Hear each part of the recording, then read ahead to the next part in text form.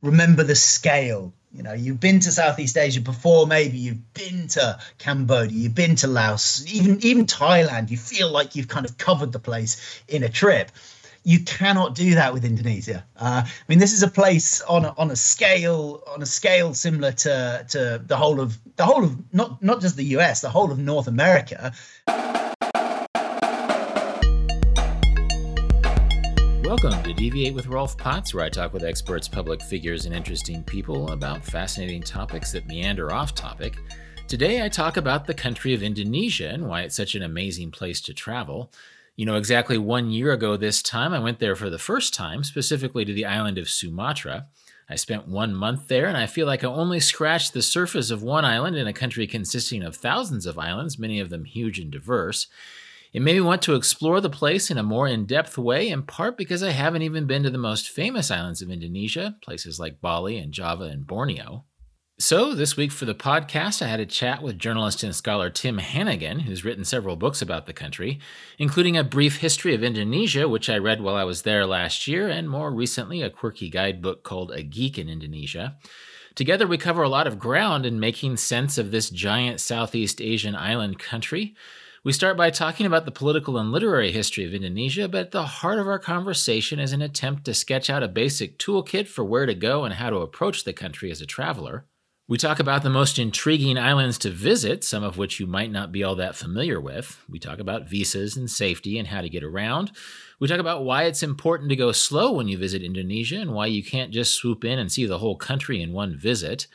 I talked with Tim Hannigan by Skype from his home in Cornwall, England in late 2019, but I'm timing the debut of this episode with my arrival in Sumatra 1 year ago. Indonesia is a big place, so if any of the places we talk about capture your imagination, you might want to get a map and cross-reference things. You know, when I first visited Indonesia last year, I flew out of Los Angeles and Hong Kong into the city of Medan on Sumatra.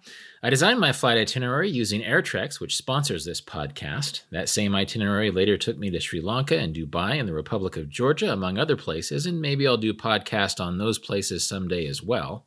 Airtrex has specialized in round-the-world and multi-stop itineraries for almost 30 years now, and they don't really have a competitor when it comes to designing vagabonding-style flight itineraries. Check out their trip planning tools and plug in your dream destinations at airtrex.com. But for now, please listen in as Tim Hannigan and I talk about why Indonesia is such an amazing country and what to keep in mind for planning a journey there. Recently went to Indonesia for the first time, and it was on my list 20 years ago, but I just got so into Thailand and Laos and Myanmar that I didn't get to Indonesia. And then in 2019, I went to Indonesia and just Sumatra. But of course, when I say just Sumatra, that's, you know, Sumatra's the size of California, and I only went to part of Sumatra. I spent a month there, and later I was talking to a friend, and she said, "Oh, Aceh, did you go to Aceh?" And it's like, well, no, I didn't. So really this entire episode is just an extension of my excitement about having discovered just how amazingly diverse Indonesia is. And, you know, from Papua to Sumatra, it's like 3,700 miles. And I think as you wrote, or somebody wrote it, that's like from London to Tehran. That's like from New York to Lima, Peru. And so it's this giant country, and I'm excited about going back there. I haven't even been to Bali, which is where everybody goes. So let's talk about Indonesia. Well, absolutely, that's great. Well, it's my favorite topic, my specialist subject. But I do have a question for you before we go any further. You've kind of explained that you got hooked on other places, but can you work out a bit further why it took you so long to get there? Well, this is strange because I knew about, for example, Lake Toba was on my what is now called a bucket list. We didn't have that word in 1999. I was so excited about going to Lake Toba, but I just got basically I underestimated how slow travel works. And so in 1999, this is before I had written Vagabonding, before I had sort of philosophically expounded slow travel, I didn't realize that Thailand and Laos and Vietnam and Cambodia would take me 6 months, and even then I missed most of those countries. And so basically I ran out of time. I had plans to go on the Trans-Siberian train from Beijing to Moscow in June of 1999, and I just ran out of time to go to Indonesia. And even when I got back to Thailand and I was writing Vagabonding in Thailand, I wanted to get off. You know, it's so cheap to fly there. I wanted to get off and do it, but I just never did. And it's one of those things where once you go to a place, then the penny drops and it's like, oh my God, why haven't I come here before? But that was me. For whatever reason, I found it easy to postpone Indonesia because I loved other parts of Southeast Asia so much. Yeah. Yeah, I think that's a pretty common scenario. I think a lot of people who are very well traveled in the region, I mean, they may have been to Bali or they may have done a little short trip to Sumatra or Java, but very often they haven't at all, and they'll have spent huge amount of time in Laos, Cambodia, Vietnam, Thailand, Myanmar, wherever else, and it kind of gets overlooked, it gets forgotten. I think the only place that suffers even more so from that is possibly the Philippines. I think the Philippines is although it's another part of Southeast Asia, it even less commonly fits onto people's kind of standard circuits around the region. I mean, I've never been to the Philippines. I've spent a lot of time in the rest of Southeast Asia. I've been to every other country in Southeast Asia multiple occasions in most cases, but somehow I've never been to the Philippines. I sort of forget it's there. So I think the Philippines is one step beyond, but Indonesia certainly suffers from that. People kind of they overlook it. There are these sort of standard entry points to the region, aren't there? And Bangkok tends to be the big one. But even when people arrive into Kuala Lumpur or Singapore, there seems to be a tendency to go the other way. The route is obvious, I think, or it certainly used to be. I mean, I started traveling in the region more or less at the same kind of time that you did, and then it was much more overland. There wasn't so much hopping around by cheap flights, and the circuit was very obvious. It was a circuit that went up through mainland Southeast Asia and looped back and started and ended in Bangkok usually. Well, that's something I want to get back to when we talk about Sumatra, because based on my 1999 research, I was expecting tons of backpackers in Sumatra. Well, now in 2019, they can just fly to Bali, right? They don't have to do that overland circuit, island hopping that used to characterize travel there before. But touching on what you were just talking about, the Philippines and Indonesia, which are thalassocracies, is that right? I think this is a word I learned from your book. That's not my word. That's a great word. I'd never heard that one before. What a wonderful word. Yeah, a thalassocracy is basically an island kingdom where the power is separated by water, but somehow united by shipping. It's a great word. I thought I learned it from you, but maybe not. No, that's completely new to me. Well, that's given me something to take home from this anyway, Rolf. Thank you. Okay. Anyhow, these thalassocracy countries, and I'm sorry, listeners, if I'm quoting that wrong, but it has something to do with these far-flung island nations. In a way, Indonesia, and I learned this having gone there this year, is sort of its own continent. And Sumatra is so big, but it's so far from Borneo, Kalimantan, or from Papua, or from the more famous areas of Java and Bali, that you're right, that it's easy, it's almost overwhelming. And so in a sense, again, this is me 20 years ago, there was so much else going on in other parts of Southeast Asia that I just put it off for 20 years. So I'm curious how you discovered Indonesia. It's very simple in a funny way, and it all hitches on where I come from, which is Cornwall, in the far southwest of the UK, which, and this might sound slightly absurd, kind of combines the status of California and Hawaii in a US perspective. It's the beach place, it's the surfing place, and it's a place that's on a bit of a limb from everywhere else. It's a kind of old hippie hangout and whatever. So I was a surfer like everyone else I grew up with. And all of my slightly older peers, while I was still finishing school, had started traveling, and the place they traveled to was almost always Indonesia, because in the kind of late 90s, it was a very cheap place to get waves. So they would work all summer on farms and restaurant kitchens, building sites, and then they would go in the winter. And at that time, it was incredibly cheap. You could save on minimum wage or even less, and so long as you could basically afford a flight out there, then you could live on more or less nothing in Bali for a couple of months. So it was always on the radar. I mean, I'd scarcely been abroad really in my teens. The first time I went abroad was to Spain when I was 16. But by that stage, I knew that I was going to go to Indonesia at some point. I was actually a little bit late getting there because I got distracted by South Asia, the Indian subcontinent, and ended up in my late teens and early 20s spending a lot of time in India and Pakistan. So it took me a couple of years to get to Indonesia, by which time a lot of my friends who I'd grown up with had been 4 or 5 times surfing. So it was 2000 and 2002. It was just after the Bali bomb, so late 2002, in the height of the wet season. And I went with a friend who travelled there before. He'd been there a couple of years before, so we went to go surfing.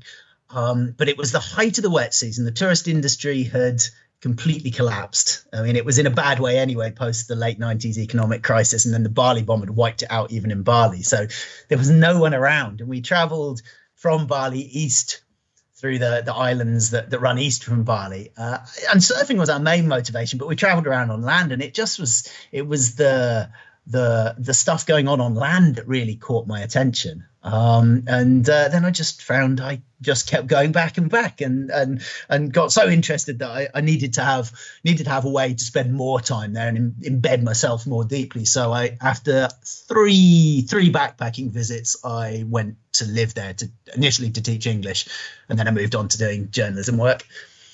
And how long were you based in Indonesia? I was based there. It was a bit kind of broken up because I would come home and have 3 or 4 months back in the UK in amongst it. But I was mainly there so I was there for a year, full-time year teaching, 2006, 2007. And then after that, I was mainly there up until about 2012. And then I've been mainly based in the UK and Ireland since then, but still regularly visiting. I was last there about 3 months ago. And you ended up you've written several books that touch on Indonesia. One is a history of Indonesia, and I've heard you say in interviews before that in a way there aren't that many popular histories of Indonesia. Do you know why? I think one of the reasons is it is kind of off the radar for the English speaking world in a way that China or India, which are the other two similarly vast Asian countries, are not. I mean, India's familiar partly because of its colonial history, partly because it speaks English itself. So people from the UK, people from the States can talk to India directly, if you like. China dominates our imagination just because of its scale and its contemporary importance in the world. But Indonesia is just sort of not there in our imaginations. You don't particularly often meet, or until relatively recently, you didn't particularly often meet Indonesians outside of Indonesia, and there just isn't a historical body of literature about it, accessible literature about it in English. You would have a different perspective if you were from Holland. That was the former colonial power, so it has a different role in their imagination. But for the rest of Europe and North America, it just doesn't have a status, which makes it very difficult to pitch and sell books about Indonesia to publishers. So my first published book was about northwest Indian subcontinent, what's now northern Pakistan and Kashmir, and that one was snapped up by a publisher in the UK. The next one I wrote was about a sort of historical narrative history, but it was about Indonesia in the 19th century, and no UK publisher wanted to know because their sort of mindset was, well, where's Indonesia? Is that some tiny little island country in the Pacific, somewhere near Fiji or something like that? So I think that's the reason. There'd really only been two kind of popular narrative histories about Indonesia before I wrote them, and one was Simon Winchester's Krakatoa, which is an amazing book, but it hitched around a geographical or geological event, the volcano. I mean, it's a fabulous book, and it teaches you a lot about 19th century Indonesia, but Indonesia was kind of incidental to it. And then the other one was Giles Milton's Nathaniel's Nutmeg, which is very much a kind of colonial story about white people beating each other up in the 17th century. So again, Indonesia was kind of incidental, the backdrop to the story of the spice race. So the reason that there aren't many books about it is because there aren't many books about it. It's trapped in this cycle of being underwritten, which I think happens to a lot of countries. Well, it's interesting that you point out, like, sort of the Dutch have a colonial history there, and so perhaps more interest. And actually, this is a total aside, but I think Eddie Van Halen has an Indonesian mother. You know, so even I did not know that. Isn't that brilliant? How about that? Yeah. So like the Dutch side of his family has an Asian component as well. That's a random thing. That's represents 30% of what I knew about Indonesia when I was 14, right? So that's two great things I've taken away already from this conversation, Rob. Thank you. Right. You're welcome. I'm thinking of other things in the popular imagination about Indonesia. As a travel writer, I know that Marco Polo and Ibn Battuta write about Indonesia. I know that in science, there's the famous Wallace line that contributed to ideas of evolution. What are the other big things, the instinctual things that someone from the UK or the US might know about Indonesia? There's things that are there that you might not automatically connect with Indonesia, but the most important one historically is this is where spice came from. This is what originally set up the colonial interactions between Europe and Asia. Cloves and nutmeg, which were in their day more expensive than gold, came only from Indonesia. Not just only from Indonesia, they came very specifically from Maluku, which is in the kind of northeast of Indonesia. And more than that, nutmeg came only from one tiny archipelago, the Banda Islands, which are just these minute little islands. It was the only place in the world that nutmeg came from. But since antiquity, since sort of Roman times, nutmeg was somehow finding its way from there to Europe, changing hands many times along the way and getting more and more valuable. So by the time it got to Europe, it was a tremendous value. So spice, pepper was also found in India, but in greatest volume in Indonesia. But cloves and nutmeg came only from Indonesia. So that was the original impetus for the Spanish and Portuguese, and then the Dutch and the English and the French to go to Asia. So that's its great sort of great contribution to the world, really, in terms of history. One of those little tiny Banda Islands was swapped for Manhattan in a treaty with between the Dutch and the British at a time when neither of these small islands was of a great deal of significance. The reason Manhattan ended up under British hands was because it was traded for a tiny Indonesian island. I had no idea. And actually, another thing I had no idea about until I read your history of Indonesia is that, and correct me if I'm wrong, but like basically Sumatran people settled in Madagascar, and then the Madagascaran people invaded East Africa like 1,000 years ago. And there was this giant battle with 1,000 ships where basically the African people had banded to, defend themselves against these Malagasy people who had come from Sumatra many years before. And so there's this giant Disney style, I don't know if Disney or Bruckheimer style battle in East Africa that we never hear about. Sure. Yeah. I mean, that whole sort of journey across the Indian Ocean is just mind-boggling. The Malagasy language is pretty closely related to modern Indonesian. It's part of the Austronesian language family, which is a big group and takes in all of the Pacific languages as well. But it's pretty closely related. So it was about 1,500 years ago they made this crossing, and it's just sort of inexplicable what compelled them. What compelled a group of people to set out from the coast of Sumatra and head right the way across and settle this other island off the coast of Africa, and then have these kind of political roles in the history of that region, which again we hear very little about. And I think the reason that popped into my head is you were talking about the spice trade, and I believe the source of that war was the China. I'm not sure if it was a spice trade, but it was basically they were trying to control trade with China, and this was 1,000 years ago. That basically, Indonesian Malagasy people were fighting with East African people to control the China trade, which feels like a very globalized war that happened 1,000 years ago. Oh, 100%. I mean, the Indian Ocean and the sort of South China Sea and the Western Pacific are a globalized place and have been a globalized place for a very long time. I mean, there were links and connections and trade routes throughout that region back into what's prehistory to us. As I was saying, nutmeg from the far northeast of Indonesia was available at a very high price in Europe 2,000 years ago. So that gives you some indication of how interconnected everything was. Yeah, globalization is not a 21st or 20th or even 19th century thing. It's a very old thing, and that's really a kind of crucible of it. That Indian Ocean and South China Sea periphery is a real kind of wellspring of globalization. And this sets up actually one final history question before we get into the nuts and bolts of visiting some of these places in Indonesia. And that's that it feels like there's this big Chinese influence and this big Indian influence on Indonesia, in part because of location, that it's sort of this seaport nation in between these two great Asian cultures. So real briefly, what is the influence of China and India on Indonesia?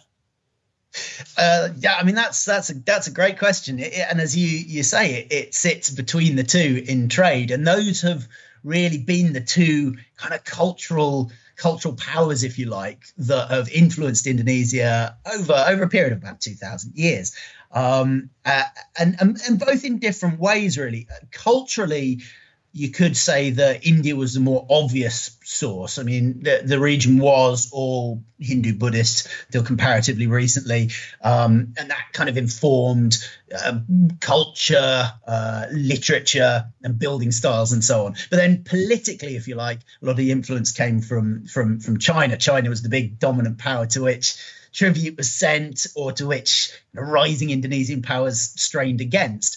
And then, of course, you've always had large numbers of Chinese people settling in Indonesia over hundreds and hundreds of years. So things like the fact that they eat noodles comes from China. So it's both of them, in a way, have kind of drifted in and then mixed with local indigenous Austronesian culture to create what Indonesia is today, which is this glorious kind of hybrid.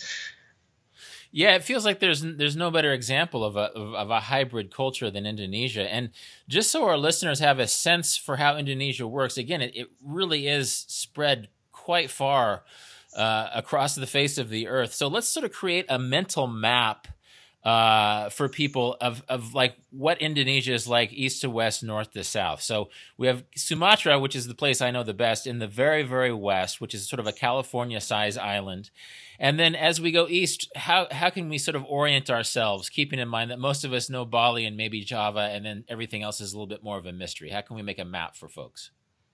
Okay, the best way to think about it is start with Sumatra, as you have done, and then think of a long curving line that runs down in a sort of arc, and it's running eastwards, but also downwards. So it crosses the equator and then levels out beneath the equator and carries on eastwards and runs all the way out towards the top of Australia. And that's basically the southern and western periphery of Indonesia.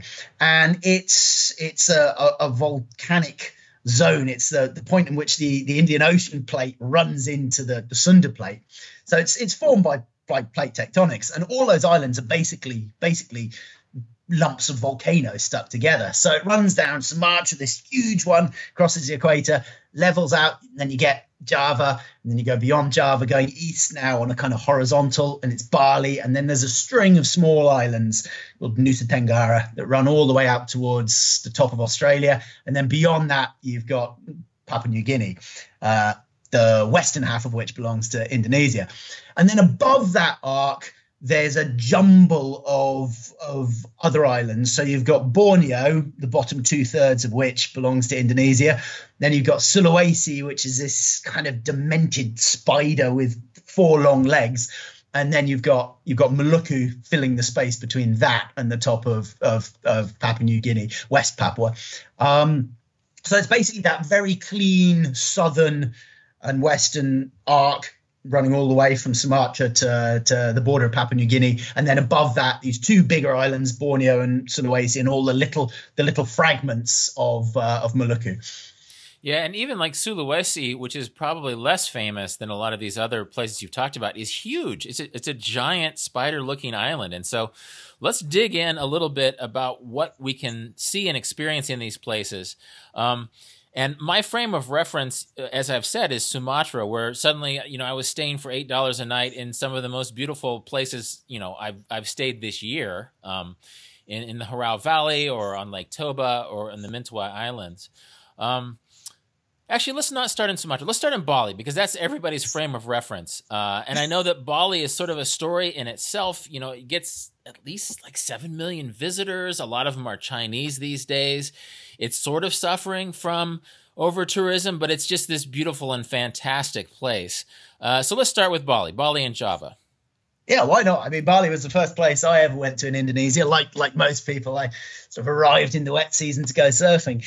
Bali is, if you've never been there, but you've been to Hawaii. Physically, it's quite like a Hawaiian island. It's quite like Oahu, or it actually is quite like Oahu because it's got a very urban south, and then it becomes progressively less urban as you go northwards. Very similar climate, similar geography. So physically, it's quite like that, really. But then it has this remarkable Hindu Bali culture on top of it.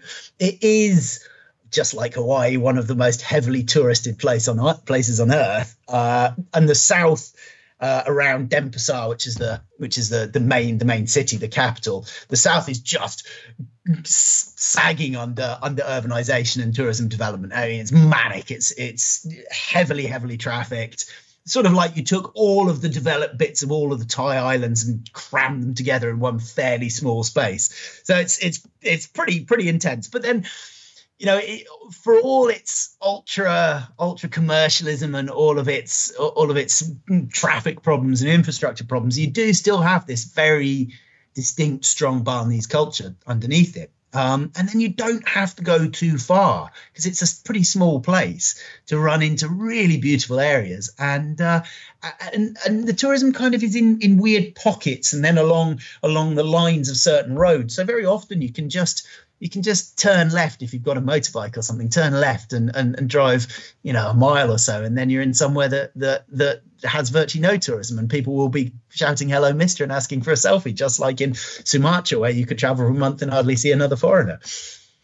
Yeah. I wonder if what was the original appeal of Bali? Because one reason I think that Lake Toba was on the backpacker trail is that it's in the Batak region of Sumatra, and the Bataks are Christian. It almost feels like they stayed Christian instead of converting because they love pork and palm sap wine. I don't know if that's historically accurate, but it felt like their diet is so rooted in anti-Muslim things that there's no way they could convert, even though they're surrounded by Muslims. But it just lends to a little bit more of a party scene. And so is the Hindu character of Bali part of the reason why it's so popular? Is it just because of its Hawaiian style beauty? It's beautiful, but then all of Indonesia is beautiful. You'll find very similar geography right next door in Lombok, which is Muslim. You'll find it all the way through Java, which is majority Muslim, and through all the other islands. So the idea that it's a particularly beautiful place, it is a particularly beautiful place, but by Indonesian standard, it's kind of average, kind of typical. It's got this volcanic tropical geography. I think a big part of it is inevitably history again. It had this slightly distinct character. It was the only bit of Indonesia that remained with this kind of indigenous Hindu, Buddhist, animist culture, while the surrounding islands turned to Islam, and then the bits that hadn't really been Hindu, Buddhist before, places like the Batak regions or the Far East, later became Christian. So it was this one place that hadn't sort of succumb to any of these outside religious forces that came in. So that gave it this distinction. And when the Dutch captured it, which they did pretty late, early 20th century, really, pretty late in the day, they kind of entrenched that difference, and they actually developed it as a tourist place way back in the 1930s. And it got a lot of writing done by kind of bohemian expats, lots of artists and sort of proto-hippie anthropologists turned up in the 1930s. So it got this place in the world's consciousness at a very, very early stage.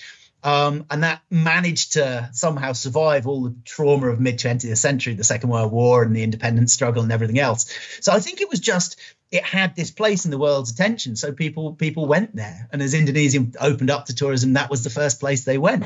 It could just as easily have been Lombok next door, but Lombok didn't have that profile. So I think it's as simple as that. It's history. It's quite difficult for a place with no tourism to start up from scratch. Bali already had a name for itself.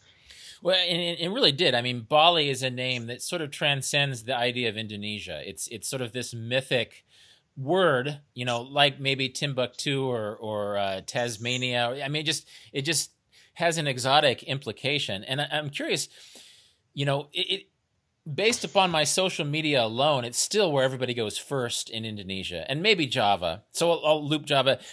Are Java and Bali still good places to start? Or are they so urbanized and touristed that maybe there's a wiser place to start in Indonesia? No, I think they're great places to start, and I would say in a funny way, Java in particular. I think they make a nice pair. I think Java and Bali as a trip work well together. I mean, you have to remember that Java is multiple times bigger than Bali. This is one of the issues with traveling in Indonesia, and all the years that I've spent there, I still haven't got my head around it. You get kind of messed up with scale. So you're in Java and you just about get your head round the scale of it. It's about the size of England, we'll say. And then you go to Sumatra and you look at the map and you kind of assume it's the same scale. But of course it's not. It's many times bigger. And then you go to Bali and you sort of assume it's the same scale and it's much smaller. So what you think is going to take you 5 hours in Java, you go and do that trip in Bali and it's only half an hour and you're there. And then you look at what looks like the same distance on the map in Sumatra and you think I'll be there in 5 hours and it's actually 3 days. But to go back to the question, Java and Bali are great places to start and they make a really nice trip together. But Java, because it's where fully half, in fact, more than half of the entire Indonesian population is, people assume it's all urban, it's overcrowded, but actually it's not. It's got a core of volcanoes and it's still overwhelmingly rural. A large chunk of the people are crammed into Surabaya and Jakarta, the north coast cities. So it's still got large areas of empty space, brilliant and very accessible volcanic landscapes, and it's got good infrastructure for traveling around. And it's not that heavily touristed. And there are certain key spots because most people traveling in Java do a very standard itinerary. They tend to sort of start in Jakarta and then travel through the island, ticking off key spots and end up in Bali. So if you just slow the pace a bit and go literally one place that's not on the routine itinerary, which usually goes kind of Jakarta to Bogor to Bandung to Yogyakarta, Borobudur, and then probably to Mount Bromo, possibly to Ijen, and then to Bali. If you just add one more place into that list, then you'll be way off the standard beaten track. And because it's got good infrastructure, it's fairly easy to get around, and it's the most kind of culturally rich and dense in a way. It's got like the great temples, which more than rival the stuff you'd see in Cambodia. It's got brilliant mountain scenery, great food, a lot of colonial history in the big city. So it's a great place. I mean, I love Java. I'm a real evangelist for Java. I think it's a place that really repays travel, and you can kind of take it almost as a Southeast Asian country in its own right. I mean, you could equate it to Thailand or Laos or Cambodia.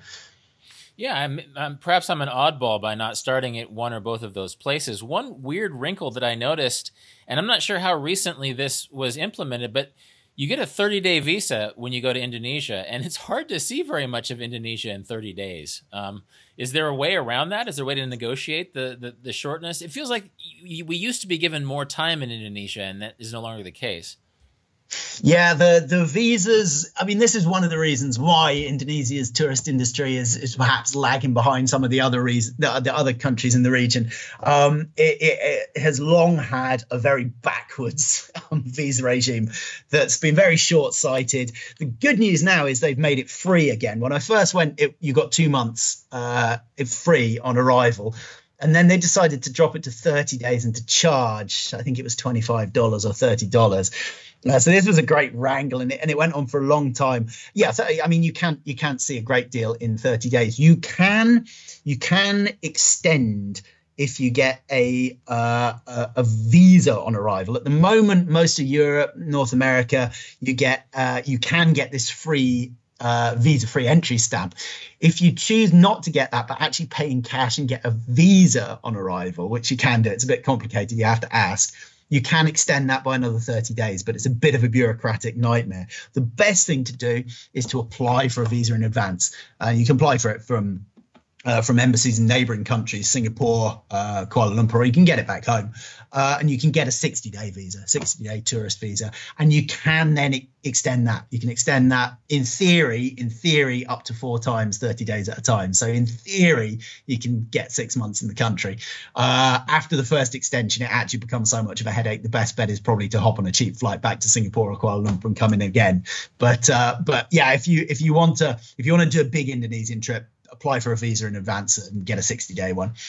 Yeah, that's one thing. I mean, there's so many possibilities in Indonesia, but that 30-day limit sort of compromises the scope, because as I learned in Sumatra, my mind was blown every day, and I saw just a fraction of this island of Sumatra, which granted is big, and then it's also hard to get around. I don't know how it is in Bali and Java. Probably have good roads. Sumatra's roads were pretty horrible.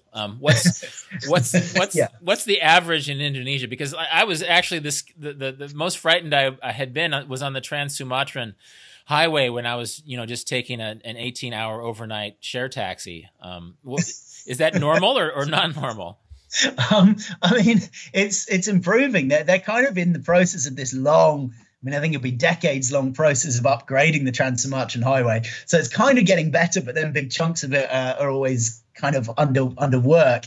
The road, the quality of the roads in Java and Bali is for the most part pretty good, but they carry a hell of a lot more traffic. So you're dealing with your archetypal manic Southeast Asian traffic on those roads, but the roads themselves are pretty good. But once you're in sort of the more outlying islands, yeah, they can be pretty rough. Sulawesi has some pretty rough sections of mountain road. Once you get into the smaller islands further east, they can be pretty bad. But they have, over the last 5 to 10 years, really upgraded quite a lot of them. I was it was 2 years ago. I was in West Kalimantan in Borneo for the first time. I'd never been there. And roads that, according to the guidebooks, had been horrific just a couple of years before were pristine, perfect roads going into the kind of central part of Kalimantan there. So they're gradually improving the main trunk roads, sure. But as soon as you get onto a country road, there's some pretty bad ones. Even in Java, you get onto some of the mountain roads, and they're kind of more pothole than road, to be honest. Well, I think just to reassure my listeners, actually bad roads means you get the place to yourself. The less convenient it is, I found, at least in Sumatra, that the more you really have the entire landscape to yourself. My listeners might also be a little bit intimidated by all these place names that we're throwing out. So if you're confused, just take out a map or something, because these are all just amazing places. Like each of these island names we're mentioning can be a month holiday, and only even if you spend a month there, you can't see everything. So one last thing about Bali and Java, in general, Indonesia is known for volcanoes and hiking. It's known for sea life and snorkeling and surfing, and then cultural areas. Because even one reason why I didn't learn the Indonesian language very well, the Bahasa Indonesian language very well, is that I would pick up a little bit of Batak and a little bit of Minangkabau. And so even on Sumatra, there are all these separate specific language groups. Does this stuff all apply to Java and Bali, or are they more? Are there other things to see there, or fewer things to see there? Oh, there's all of that stuff. And what you've got to remember as well about Java, this is where the capital city and the major urban centers for a really kind of rising, economically vibrant, culturally vibrant Asian nation. So, you've got great kind of contemporary music in Java and in Bali as well, but Java's where the big cities are. So you've got great live music scenes, you've got great kind of modern art scenes going on, and general sort of the kind of stuff that you would maybe have in mind traveling to London or New York. You have all of that there as well, so it's important not to think about the place as just this kind of exotic place where you go to see landscapes and traditional things. Jakarta's got all of that kind of stuff. Yogyakarta's got really interesting contemporary art scene, contemporary music scene. Bandung has got a major music scene. I mean, Indonesia has massive world-class, in terms of music, massive world-class jazz and punk scenes. I mean, Indonesia has the biggest punk scene in the world. So if you're into punk rock, forget about like London, forget about Southern California or whatever. Indonesia is where you'll find some of the most interesting and unusual and vibrant punk bands. And if you're into jazz, you'll find loads of jazz festivals and that kind of thing. So I always think it's worth remembering that Indonesia has that kind of contemporary, modern, urban culture as much as all the other stuff, and you get the greatest concentration of that in Java, really. I think even in the provinces, people are aware of this. Indonesian people are tuned into the pop culture of Indonesia in general. And as an aside, I saw Henry Rollins, the former singer of Black Flag. He has a travel-oriented slideshow that he gives around the country. It's really a lot of fun. And he saw a Black Flag T-shirt for sale somewhere in Java. Right next to an Avenged Sevenfold T-shirt. I don't really know anything about Avenged Sevenfold, but I heard it on the radio all the time when I was in Indonesia. So wherever Avenged Sevenfold is from, they can thank their lucky stars that Indonesians love them so much. Yeah, 100%. Yeah. One other aside, while we're on the topic of Bali, I heard, and I don't even know where this was, but very recently somebody said that the Indonesian central government wanted to create 20 new Balis. Have you heard of this? Like they want to develop other islands. Yeah, this is a kind of the latest incarnation of a long-standing thing. This idea that the tourism dollar needs to be spread. That Bali is kind of sagging under the weight of its visitor numbers. And I mean, you have to remember as well that Indonesia has a vast domestic tourism market. I mean, Bali gets, it's hard to quantify exactly, but Bali gets probably about twice as many domestic tourists as international visitors. Oh, wow. Yeah, on a huge scale. I mean, it's close to the big urban centers of Java, which is the main reason. But Indonesians want to go on holiday as well, and for them, Bali's the most famous place, just as much as it is for everyone else. So the government historically has always tried these various schemes to develop new areas, and this idea of investing and trying kind of artificially to develop new areas is kind of it's an incarnation of old schemes. Now, it may work in certain places, but the place kind of has to have something going on there already. I mean, one place that's really boomed from being a real kind of remote kind of backpacker center is Labuan Bajo in Flores, which is a couple of islands east of Bali, which is the gateway to the Komodo National Park, where the Komodo dragons are. And that used to be a real place that was an overland trip, several days journey east of Bali. And it was a kind of real little backpacker town. And that's a place that with deliberate investment has now turned into a real major place with big kind of high-end hotels and a lot going on there. Lombok, they've tried for years to kind of make it the next Bali, a new airport and that kind of thing, but it's never quite taken off. So I imagine that this latest scheme will probably fizzle out at some point, and they'll come up with another one in a few years time. I think when places really emerge as real new hubs, it kind of has to happen semi organically with a bit of government help along the way, which is what's happened in Labuan Bajo and Komodo, definitely. It would be an interesting social experience just for the Indonesian government to social experiment for the Indonesian government to hire shock troops of like 500 international Instagrammers to just a random island and see if they can Instagram this island into world fame, because it seems like social media is a big inspiration for people now, and there's just a lot of buzz on Instagram, for example, about Bali, which has been famous forever, is as popular as ever thanks to platforms like Instagram. Well, listen, there's a great example of how that has happened within Bali. There's an island called Nusa Penida, which is politically part of Bali. It just sits off the southeast coast. And it was weirdly this one little pocket of Bali that had remained totally off the radar. Tourists just didn't go there. There was no infrastructure there. You could go there and stand on the beach and look back and see the resorts of southern Bali. Just, a short distance away across the strait there. But there was just no tourism there. It was like leaping into one of the small remote islands in the Far East. And I first went there. I've been going to Bali for years, but had never, like everyone else, had never been there. I first went there in, I think, 2015. And it was you could just see the signs. A couple of guest houses had opened. And within 12 months, it was the new hot place in Bali, and that was all down to Instagram, because it's got these incredible cliffs and these white sand beaches at the bottom of these high limestone cliffs, and it was sort of undiscovered and great snorkeling and diving. But I think it's really worth saying that what drove that was actually not international Instagrammers, but Indonesian Instagrammers.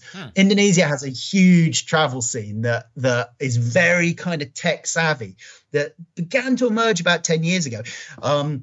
Indonesians have always traveled. Middle-class Indonesians have always traveled, and the middle class is growing.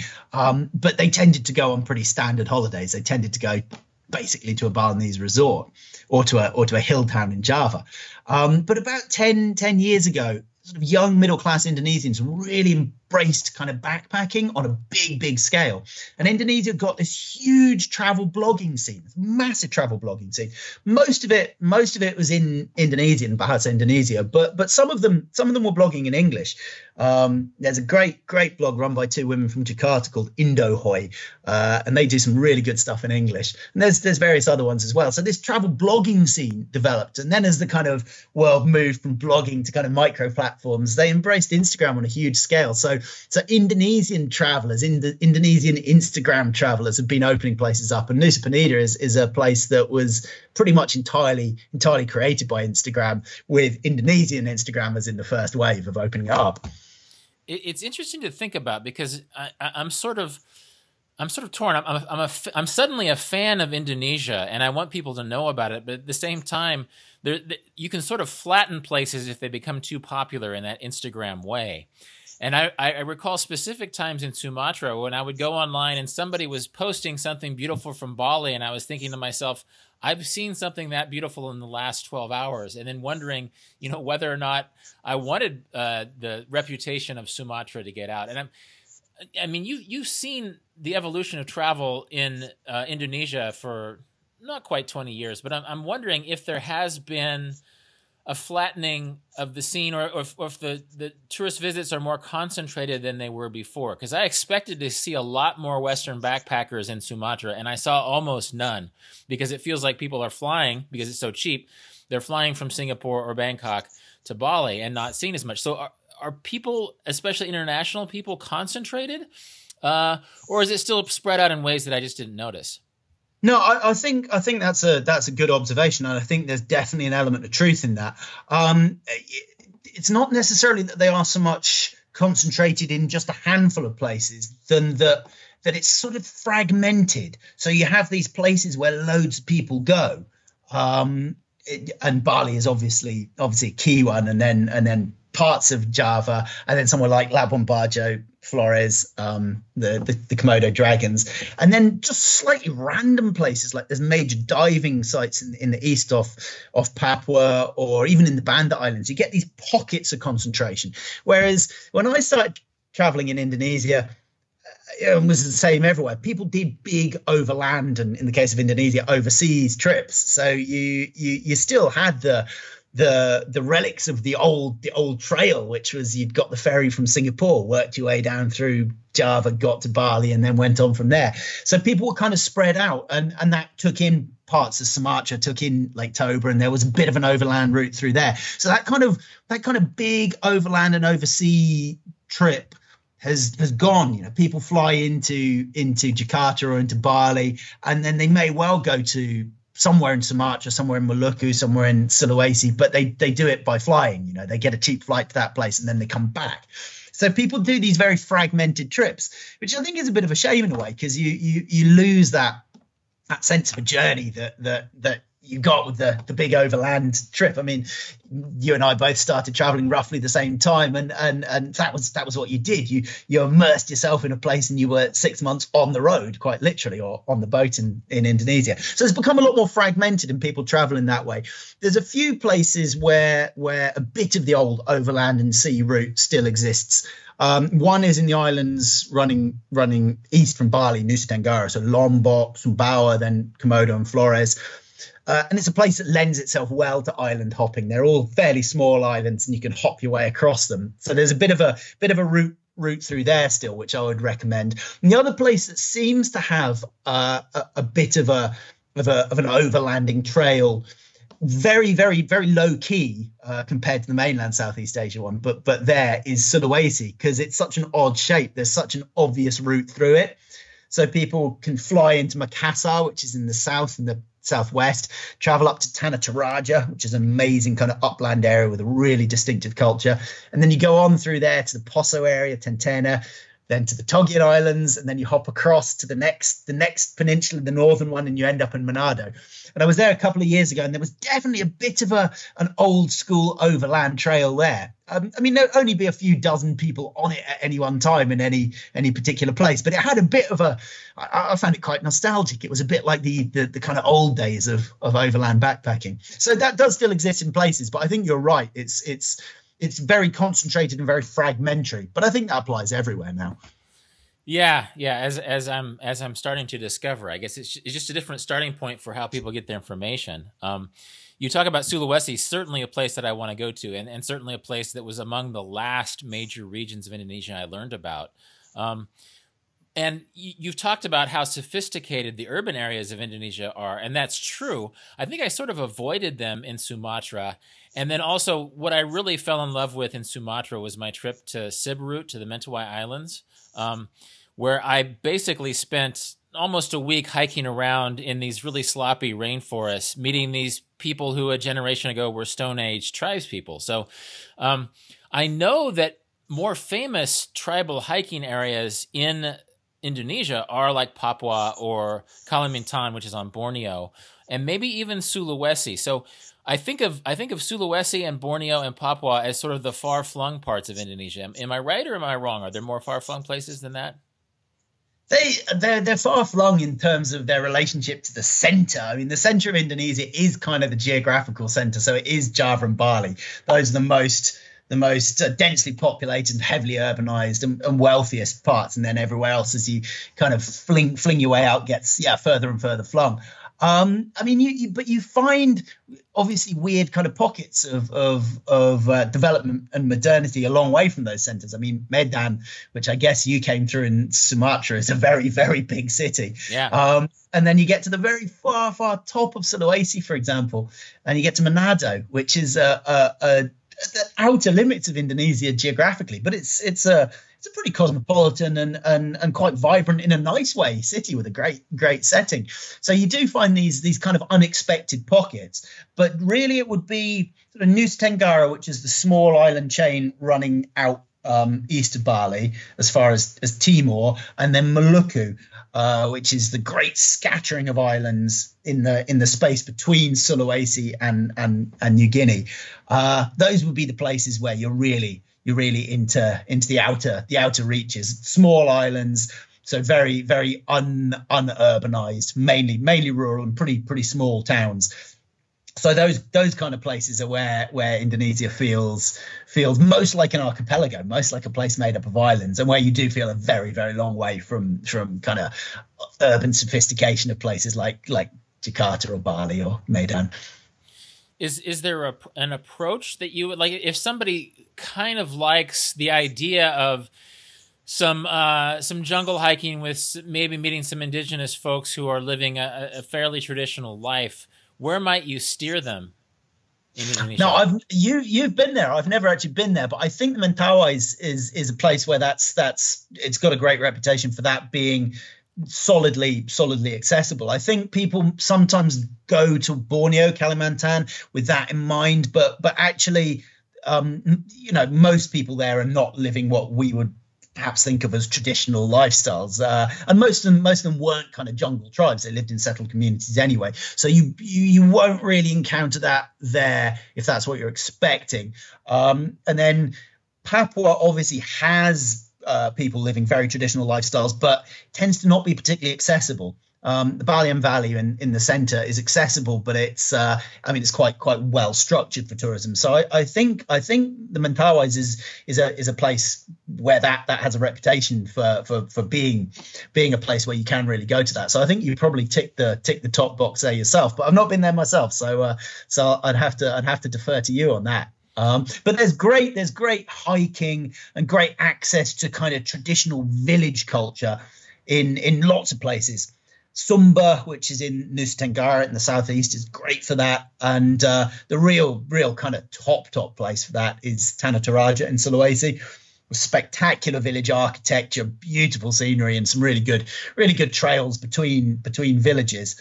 And that's a great place that really sums up the way Indonesia in the 21st century is, because these are villages with remarkable traditional architecture, these soaring high roofs, and a really strong culture of traditional funerals and traditional customs.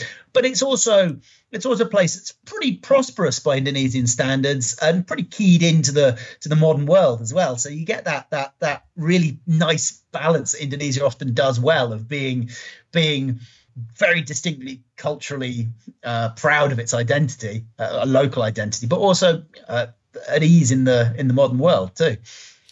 Again, it feels like I'm getting a sense of just this really rich menu of possibilities that Indonesia can be, while at the same time being so intimidatingly dense and diverse that I can sort of understand why people stay on mainland Southeast Asia, because it's almost like, well, where do you start? Other than Bali and Java, where do you even start? And what are you going to miss by going to these places? So for first timers to Indonesia, what's a good strategy for starting, or a good strategy for returning if maybe they've been to the Bali Javas? And you can answer as long as you want, because I'm actually kind of personally interested in this. Yeah, I think what you did, Rolf, was a really good approach, and it's what I always recommend to people, is remember the scale. You've been to Southeast Asia before, maybe you've been to Cambodia, you've been to Laos, even Thailand. You feel like you've kind of covered the place in a trip. You cannot do that with Indonesia. This is a place on a scale similar to the whole of not just the US, the whole of North America. So imagine if you took sort of Mexico and Canada and the US, you wouldn't see that in a single trip. But imagine if you took that and then broke that up into something like 17,000 islands. Then there's no way in the world you could even begin to deal with it. So the best thing to do with Indonesia is to just choose one place. Bali and Java make a really good block for one trip. Northern Sumatra makes a decent block for one trip. Sulawesi makes a decent block for one trip, and any of them could take up a month quite easily. They could take up 2 months if you wanted to. So that's my biggest recommendation: is don't look at Indonesia, don't look at the guidebook and look at the highlights and think, okay, I want to see Lake Toba, I want to see Tanah Toraja, I kind of want to go to Borneo, I want to see the Komodo dragons, and I also want to spend some beach time in Bali. It's not going to work. You're going to spend an awful lot of time sitting in kind of grim airport terminals, flying between cities that are maybe not that attractive. So the best bet is choose one island or one part of an island, if it's a huge one like Sumatra, or one block of islands that are together, and make that your trip. At the very most, stitch 2 places together. So you could spend a week in Bali maybe, and then fly on to Sulawesi and do an overland trip through Sulawesi, something like that. But just don't try and have a broad geographical span in a single trip, because it just doesn't work, and it's not a satisfying way to travel anywhere really. But that's so much more the case in Indonesia. So treat it as a continent, not a country. Yeah, no, and this is sort of why I encourage listeners to get a map and look, because I think the default based on instinct will be, I'll just start in Bali, which is fine, right? It's fine to start in Bali, but there's just so many other places, and Sulawesi in itself is sort of a lesser known but place that you could spend months. Oh yeah, if you did the standard overland trip that I described earlier, starting at Makassar, the bigger city in the southwest, and ending at Manado, the bigger city in the northeast, to do that comfortably and reasonably, 3 weeks would be the minimum, and you could very easily make a month of it. And that's how you should. And you'll be traveling long journeys as well. You'll be spending a lot of time sitting on buses or shared taxis on mountain roads, even doing that. One final aside question. I forgot to ask about safety. I forget how often people are worried about safety. And I'm going to Mexico pretty soon, and people are asking me about safety in Mexico, and I'd sort of forgotten about it had a dangerous reputation. Are there any danger or other worries about going to a place like Indonesia? I would say 100% no, and I think that applies to most of Asia. I think it's the safest continent by a long shot. I've kind of spent so much of my traveling life in Asia, Southeast Asia in particular, that it sort of made me soft, really. I mean, you said you're going to Mexico, and I instantly think, oh God, isn't Mexico dangerous? Because I'm so sort of accustomed to traveling in Indonesia and Southeast Asia, where you just really don't have to worry about personal safety.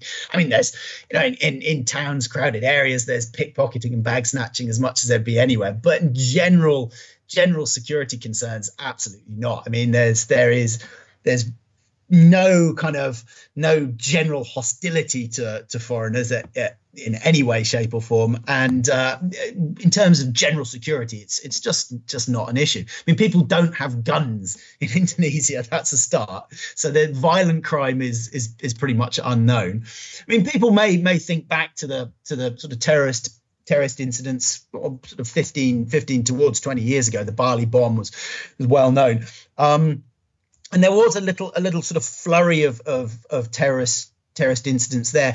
The famous one was the Bali bomb, which was targeting tourists, but quite a number of others was targeting government institutions in Jakarta. But that was really quite successfully dealt with socially and in terms of security. The government, the security forces really did get a hold on it. And I think it's not a ridiculous thing to say that kind of safety concern you'd probably have more to worry about in Europe than you would in Indonesia. So no, I would just say, off the board, Indonesia is a very safe country, one of the safest countries for traveling in, as are most of the others in that region. Yeah, it was a non-issue for me in Sumatra over the winter. On one final note, just what's the argument for people who might be thinking about it? What's the argument for going to Indonesia? Oh, because it's just the best country. And once you start, then you don't ever need to go to any other countries because you've got this continent-sized place to play with. I mean, there's huge sections of it that I've never been to, and that's in heading up towards 20 years of traveling and including a long spell of actually living there. Vast areas that I've never been to.